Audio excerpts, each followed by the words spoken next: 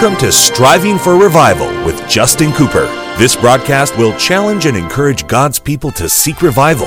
We pray you'll be blessed as you listen to Striving for Revival. Welcome to the Striving for Revival radio broadcast. This is Brother Justin Cooper coming today from somewhere along the Revival Trail. What a privilege it is to have you join us for the broadcast today. And what an honor it is to take the King James Bible and to share with you some eternal truth from the very Word of God. Today I'll be looking into Genesis 29 again, and we'll finish out this chapter today as we look at the story of Jacob and Laban, Rachel and Leah, and we'll continue what we began last study as Jacob has set out to serve Laban, and he said he'll serve him for 7 years just to be able to marry his younger daughter, Rachel. Now, if you've missed our prior Bible studies, those are waiting for you via the podcast. And if you ever miss us on the radio, you'll catch us on the podcast. Our podcast is found on every podcast platform. Just type in Striving for Revival, do a Google search for that, and it'll come right up. You'll find us. And all of that, of course, is free. We just want you to listen. And I pray it'll be a help and a blessing to you as we study our Bible together. I know many of you listen on your way to work. You listen as you take your kids to school. And some of you say you listen while you're at the gym and at work. And don't get fired for that. If you do, I can't pay your unemployment. But I'm just glad that you listen however and whenever you get the time to do it. And thank you for making this a part of your Bible study life. And we need that. I like that. Now, I study the Bible on my own every day.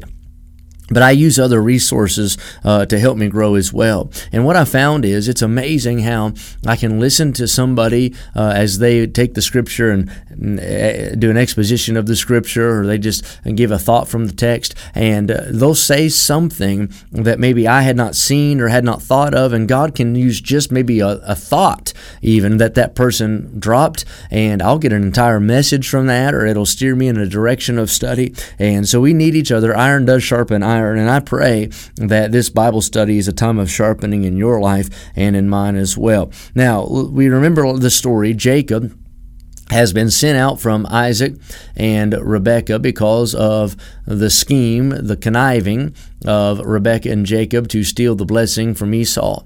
And Esau now hates Jacob. He wants to kill Jacob.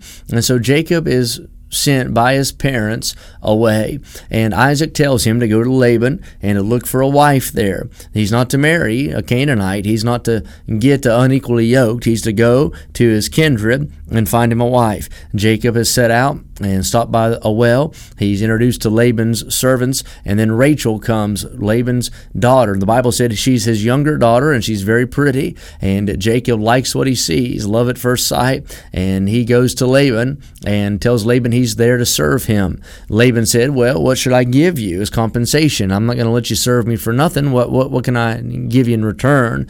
And Jacob said, I'll serve you for Rachel. And he said, I'll serve you for 7 years. He said 7 years just to get the chance to marry Rachel. And I thought about that. 7 years is a long time. But you know why he did it? Because he loved her. He said, I don't mind. He said, I don't mind to labor a long time. I don't mind to toil and serve. I don't mind to wait because of my love for her. And that ought to be our motivation. In fact, in verse 20, it said, and Jacob served 7 years for Rachel, and they seemed unto him but a few days for the love he had to her. That needs to be our motivation in our service for God. It ought to be love. If you do what you do just because it's your job, if you do what you do because it's expected, if you do what you do out of just simply duty and never any devotion, you're going to dry up, you're going to burn out, you're going to fall by the wayside. You and I need to do what we do because we love the Lord. All right, verse 21, let's pick up some new reading. And Jacob said unto Laban, give me my wife, for my days are fulfilled, that I may go in unto her. And Laban gathered together all the men of the place and made a feast. That's a wedding now. They're getting ready to do the ceremony, and everybody's gathered around. And Jacob's excited. He's worked for 7 years, and he's fixing to get hitched finally. That love is about to be fulfilled in his life. And the Bible said it came to pass in the evening that he took Leah, his daughter, and brought her to him, and he went in unto her. And Laban gave unto his daughter Leah Zilpah, his maid, for an handmaid. And it came to pass that in the morning, behold, it was Leah. And he said to Laban, What is this that thou hast done unto me? Did not I serve with thee for Rachel? Wherefore then hast thou beguiled me? Can you imagine that? Jacob has been serving for 7 years. Now, I'm not good at math, but you do 365 days times 7. That's a lot of days. That's a lot of hours. That's a lot of minutes. That's a lot of months, a lot of weeks. And Jacob has been working because he wants Rachel. He loves her. He wants to get married to her. He wants her to be his and him to be hers. And so he didn't care to work because of his love for Rachel. Now there's the wedding. Man, Jacob got all dolled up. He got his hair combed. He probably shaved a little bit. Got on a nice looking suit and tie. Went down there to the church house. It's all decked out in white. There's doves flying. People throwing rice at each other. Mother-in-law's fighting like cats and dogs. He's thinking, man, I can't wait to get married. And then the bride comes down the aisle with that veil on her face. They give their vows. They say, I do, have the honeymoon. And Jacob's just in love. He's in love. He's in love. And then the next morning, there's old Jacob. He's down there in their first time home buyer's house. He's sitting at that little kitchen table. He's drinking a fresh cup of coffee, reading the Canaan Land Times. And he's just seeing what's going on. He's thinking, man, I'm so blessed. I got to marry Rachel. Man, there's no girl as pretty as Rachel. There's nobody looks just like Rachel. I tell you, I sure do love Rachel. She's mine and I'm hers, and man, I got married to Rachel. He's all excited about it, drinking his coffee, singing. The birds and bees are flying everywhere. He's as lucky to be him, he thinks. And then he hears the sound of those pretty little feet pattering down the hallway.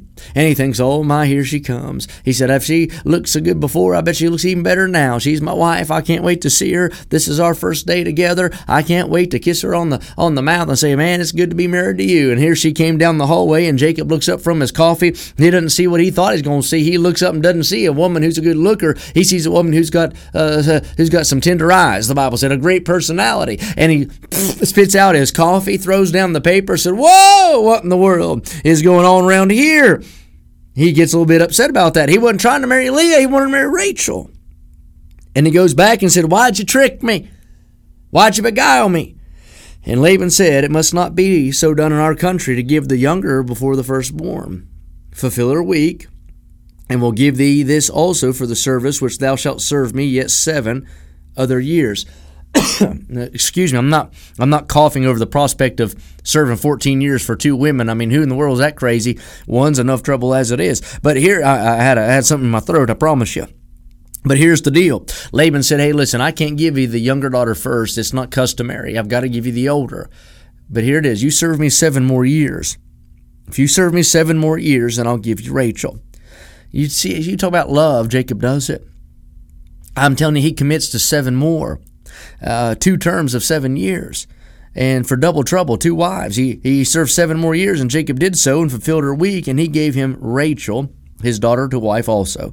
And Laban gave to Rachel his daughter Bilhah, his handmaid, to be her maid, and he went in also unto Rachel, and he loved also Rachel more than Leah, and served with him yet 7 other years. And when the Lord saw that Leah was hated, he opened her womb, but Rachel was barren. And isn't that good that God sees when you're mistreated? God sees when you're done wrong. God sees when things aren't going the way they ought to in your life, and God can intervene and bless. And God does that for Leah. He knows that Jacob doesn't really love her, but God loved her. Isn't that a blessing? You might not have anybody around you that seems to care, but God does. You might not think anybody loves you, but I'm glad God does. Other folks might do you wrong, but Jesus won't do you wrong. You've got no reason to complain or to be disappointed in the Lord. He's always good to us. And Leah conceived and bare a son, and she called his name Reuben, for she said, surely the Lord hath looked upon my affliction. Now therefore my husband will love me. And she conceived again. God always does more than expected, and bare a son, and said, because the Lord hath heard that I was hated, he hath therefore given me this son also. And she called his name Simeon.